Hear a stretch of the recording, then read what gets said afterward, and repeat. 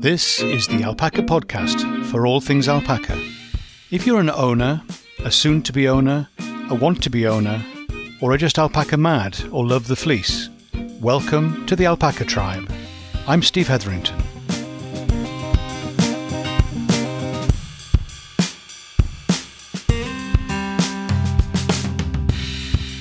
Hi, Steve here, and welcome to the podcast for alpaca people. Great to see you again. Thanks for being here. So, it was quite a quiet week just before recording last week's episode. And immediately afterwards, so the day after, it all went a little bit interesting, a little bit crazy. So let me tell you what's been going on. So there's a little flurry of excitement the following morning because I was looking out the window, as I do. I like to watch the alpacas. And I noticed there was a fox. So it was a young fox, quite a small one. So it was probably a female rather than a male. But it was trotting down the path. And then it turned the corner at the top of the field, turned into the field where the alpacas are. So where the girls spend most of the time, it's the field that's got the stable in.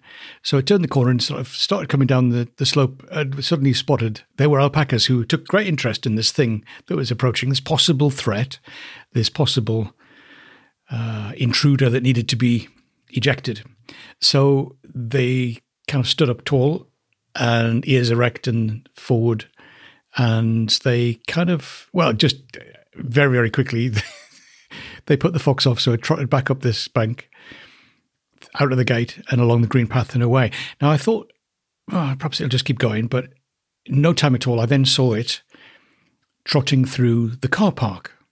So it had gone down the path a bit, cut through the trees, down the bank, and it was in the car park. And this attracted the attention of other things as well as the alpacas, but it certainly attracted the attention of the alpacas. They stood up and sort of moved forward from where they were. They was moving towards the fence, so they couldn't kind of rush at this thing, but they were moving towards it.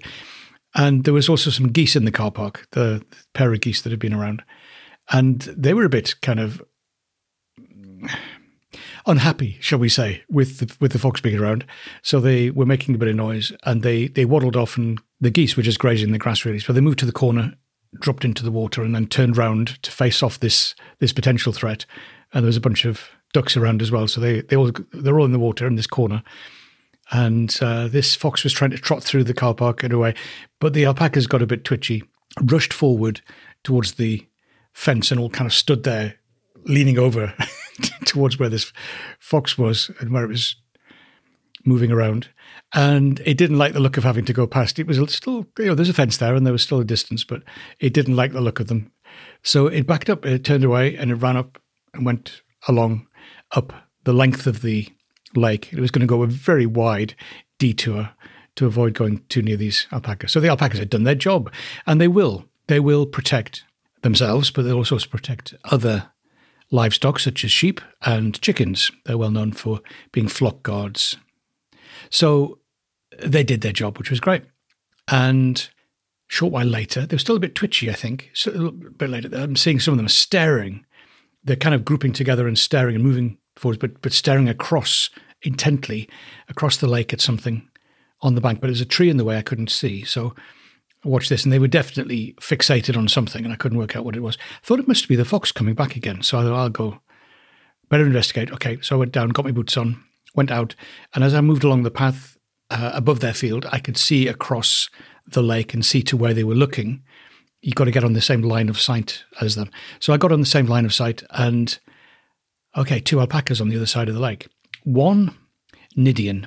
Nidian is a little ball of mischief. He's a sweetie, but he's a bit of a mischief boy. And he managed to explore, interfere with, get himself tangled in the rope that goes with the life-preserving ring that we have to have for the lake for health and safety reasons. So there's a rope attached to it, and he'd managed to get himself tangled, and he got it around his neck. So he's got this thing, and he's running off in a direction, and then got stuck because the rope's only so long, and then came back again, and he was obviously getting a bit more distressed now. Interestingly, his mum wasn't there. He's quite independent now, but she does look after him. But there was another female there, and that was Talia. Talia I don't know if you remember one of the stories told from the summer last year was when she lost her career, and it sadly died. But she's a great aunt in terms of looking after and watching out for the others. And she was being really protective and trying to help him, trying to sort it out, trying to, how do you get a rope off a youngster? So an alpaca, it's a bit of a challenge. So I dashed down. I sprinted out. It's all muddy, slippery, slick mud, and I almost upended a few times. Managed to get down there and rushed across. And she wasn't too keen about me rushing forward to the situation. He wasn't either, so he got up and he ran off. Again to the end of the rope and sort of jerked himself. Oh, I think, dear. So it's one of these ropes that's actually nylon rope, which seems like such a good idea at the time. That's just what came with the ring, but it's fairly open weave, very light, and it'll float, which is great. That's what you want for this thing you're going to throw out into the water. But it had got tangled round and then pulled tight, and it was really getting tighter and tighter. And he was really struggling to breathe now at this point. So I had to hold him down. Talia didn't like this. She was getting ready. She was arguing with me and getting ready to spit at me. She is the most placid, retiring of all the girls, really. She's a delight. She's lovely. But she was ready to give me what for if I was going to be attacking poor old Nidian. So, yeah, we had to untangle it and hold him still and down and stop him running away, and then try and twist and feed the rope back. But it was really tight, and we eventually got there. Managed to loosen it off, managed to get it over his head, and then it was wrapped around his body as well, so I had to try and undo all of that. So eventually we managed to release him. No harm done. He trotted off. He and Talia, the pair of them, headed back, and they got back over this side near the stable, having come back from the lake, and there's his mum. So there's Shoned, who was very interested, but she wasn't going to go across and help him. Oh dear. So I put this thing back. I tied up the rope, put the ring back on its holder, and then I spotted that Nona was over on that side of the lake as well. And she'd seen this, and she's standing at a distance. She's the one with the bad foot. So she was standing watching from a distance, and she decided she didn't like the look of this thing that attacks you. I don't think she was meaning me, but I think this ring and the rope, she's going to make it. So she did a really, really big detour up the bank and round and looped right round. That's not the way she would normally come at all, but she really gave this a wide berth. She was not risking anything. Thank you very much. Keep away from that. So she got herself back. So they're all back and they're all in the field now and they're all happy. And there was some hay out and stuff. So they were able to get settled again. And Nidian was okay. When we got to I checked him over again, but when we got to the feeding time in the afternoon, I think he'd forgiven me. If he blamed me, I'm not quite sure, but he was okay having me near him. He didn't associate that with being strangled, which is just as well. Oh dear. So it's one of those things that they've played with it every now and again, and I put it back, and they pull it off, and I put it back. Never had a tangle quite like that. So you just never know. And we'll come back. I mean, Nidian's an interesting little one anyway. He's the one who, when he was born, he kind of slipped off the edge of the path, really, down into all these brambles and all this. It was a nightmare. So I'll share the video of my rescue of him when he was just born, and he dropped off the side of the world. And he's had an adventurous little life. But as I say, he's a bit of a pickle, and he's always getting into mischief. So that was good. So just thinking about what do you then do? Do we take it away? Well, you need to have it there for the protection of anybody who might fall in the lake, so can't remove it. How do I stop them getting tangled up again? Well, they never have got tangled up before, so it's one of those things where you need to do a risk assessment. Oh, that's a funny word, isn't it? Or phrase.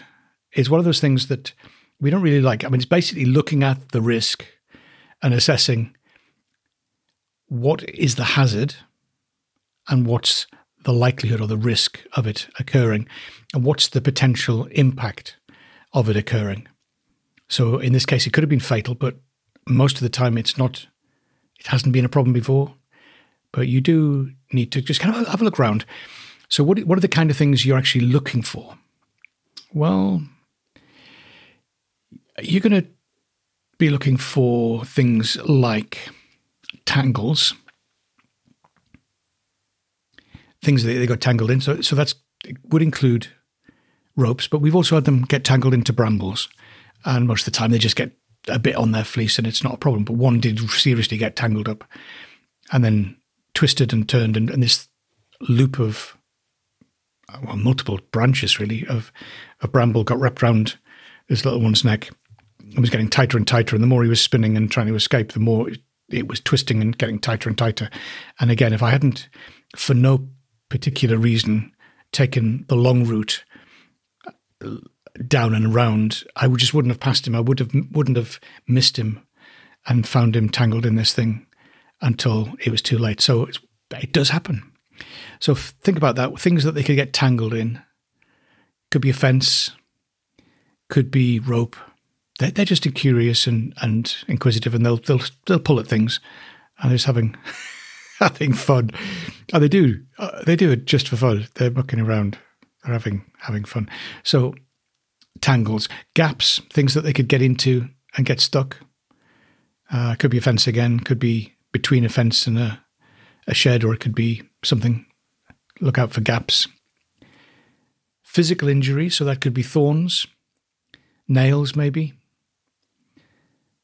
Things that might collapse, so it could be a pile of food bags, or it could be a pile of logs, or it could be something that might collapse and injure them.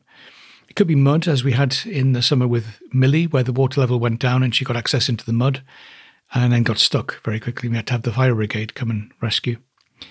It could be water, because we've got a lake, but it could be other areas of water. Maybe goes deep very quickly, and if they get themselves into that, can they get out again? And, just need to be careful, particularly with the cria and birth time. And maybe for the physical injury stuff, maybe fighting as well. Have we dealt with the fighting teeth of the boys as they get older? Make sure they get dealt with at shearing time. It's the simplest time to do it. But also managing them, making sure they got the food spread out enough, that kind of thing. And keeping the boys well away from the girls. Yeah, because they will fight more if they are aware that there are females around. There are other things as well, I guess, to check and just have a walk around really and just see what you can see. Walk around slowly and have a look around and just see what you're seeing, and does it have any significance as a potential risk, potential hazard. So it could be a hole, could be got some mole activity. I know we have on a bank over there, far side of the lake, and there's quite a lot of stone, so it doesn't go very deep. So you end up with these holes that are quite near the surface, but it becomes something that, or it could be a rabbit hole or a gopher hole, depending on where you are in the world. But potentially the alpaca, particularly if they're running and the foot drops down into a hole, they can end up with a broken leg. So there's a few things like that just to be aware of, and it could be just putting some soil in the right place or filling the hole in one way or another. So it takes away that stumble point where they might injure themselves. And the other thing finally would be poisoning. What can they get access to in terms of eating? Know what's poisonous in your area. So for us, things like rhododendrons are really bad, really lethal. You've got the seed pods of broom. That's really not good either. You've got foxgloves and things like that, privet, various things. Anything that's in the garden that's green and glossy is likely to be not good. Some of the berries are going to be poisonous and that kind of stuff. So just be aware of what's there. So what's the remedy? Well, you need to take it away if you can. Take away this hazard. If it's a bit of wood with a nail sticking out of it, just take it away. At least take the nail out, but ideally take the whole thing away. And we have all kinds of reasons why we end up with things in the corner, and it's something that's half broken, half. Well, you do kind of throw it away. It's there, and then you've got this piece of wood with a nail in it. So just check for those things. Remove it completely, ideally. Exclude. So you're looking at finding ways of keeping them away from the hazard. Move them, secure it somehow. Just block it off with a bit of fence or whatever it is. So you're excluding that hazard. Repair, if it's a repair needed to a fence or a whatever, or branches of a tree that need to be cut back. If it's a poisonous plant, it needs to go, really. Dig it up, take it away. I mean, you can exclude them from it, but I just rather get it completely gone. If it's not there, there's no possibility of them eating it. If it's there and they don't normally have access, but occasionally if someone leaves the gate open or something, they could get access to this thing that's poisonous, then it could potentially happen. It's more likely to happen, but it's not going to happen if it's not there. So maybe look at excluding, taking away completely, repairing things, and then preparing. So in terms of the poisoning side of things, then you could be looking at having some carbon activated charcoal that you've got to administer it quickly, no hanging around. So you need to have it in stock and available. If that's going to be an issue, you think it's going to be here's the hazard. They could eat something that's going to poison them. What's the risk of that? Well, you've checked there's nothing there, or there are some things around. Mostly you've excluded. Therefore, the risk is lowered, which is good. You're trying to do that. But it may be you also need to think about some activated charcoal as a way of being able to deal with any potential poisoning that happens, because you must act quickly with the poisoning. So, I mean, health and safety is one of those things it's a bit like insurance. You buy it and then you don't need it. You haven't claimed, so you think it's a waste of time, waste of money. No. It's not quite how it works. So health and safety is the same. You need to think about it. You need to take the preparation so that the thing doesn't happen. And then when it doesn't happen, you think, well, I didn't need to have gone to all that effort. Well, because you did, it probably was a good reason why it didn't happen. So health and safety is a funny old thing. You need to think about it for yourself as well, of course, in terms of how you handle the animals, closed spaces, and don't try and do something yourself that really requires two people to manage. And particularly, I'm just thinking of Owenna, my big brown girl that's very strong and the one who cracked my ribs accidentally. She wasn't trying to do that, but she's just so big and so strong. So think about those things. Think about the kind of things that are around physical injuries, things you get exposed to. So make sure you wear gloves when you need to wear gloves. Wash your hands before you eat and drink. No, seriously. You need to do this. So think about those things, make it second nature, and then it'll happen. If you have to have a checklist and follow it through, it's much less likely to get done. So do what you can to wander around, have a look with a different set of eyes on that says, what are the hazards? Then think about what you need to do to reduce the risk from those hazards and remove, exclude, repair, etc., and prepare for.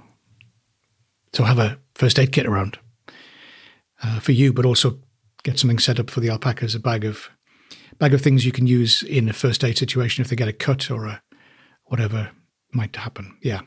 So there we go. A bit of health and safety as well. How about that? We aim to cover as much as we can practical, interesting, but also practical and helpful things. If there's something else that you'd like to know about or hear about, then do drop me a line, steve@alpacatribe.com. I'd love to hear from you. And yeah, we'll carry on. We've still got this low ebb of vegetation at the moment. Everything's dying back and getting ready. And then it sneaks up on you. There's a few things just starting to come. I saw my first daisy the other day. And we seem to be early, as I said last time. So that's something that's coming forward, but it's a bit like when the tide changes and it's low ebb and then it starts to come back in. It starts coming back in quicker than you realize. And then you suddenly go, oh, these things are happening now. So the vegetation, we've got gorse that's in bloom. It seems to be almost all year, but the gorse is in flower at the moment.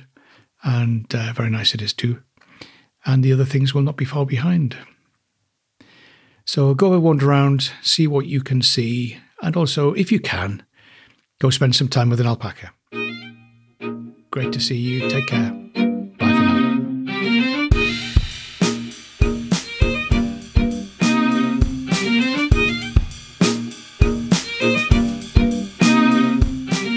This is the Alpaca Tribe, and I'm Steve Hetherington.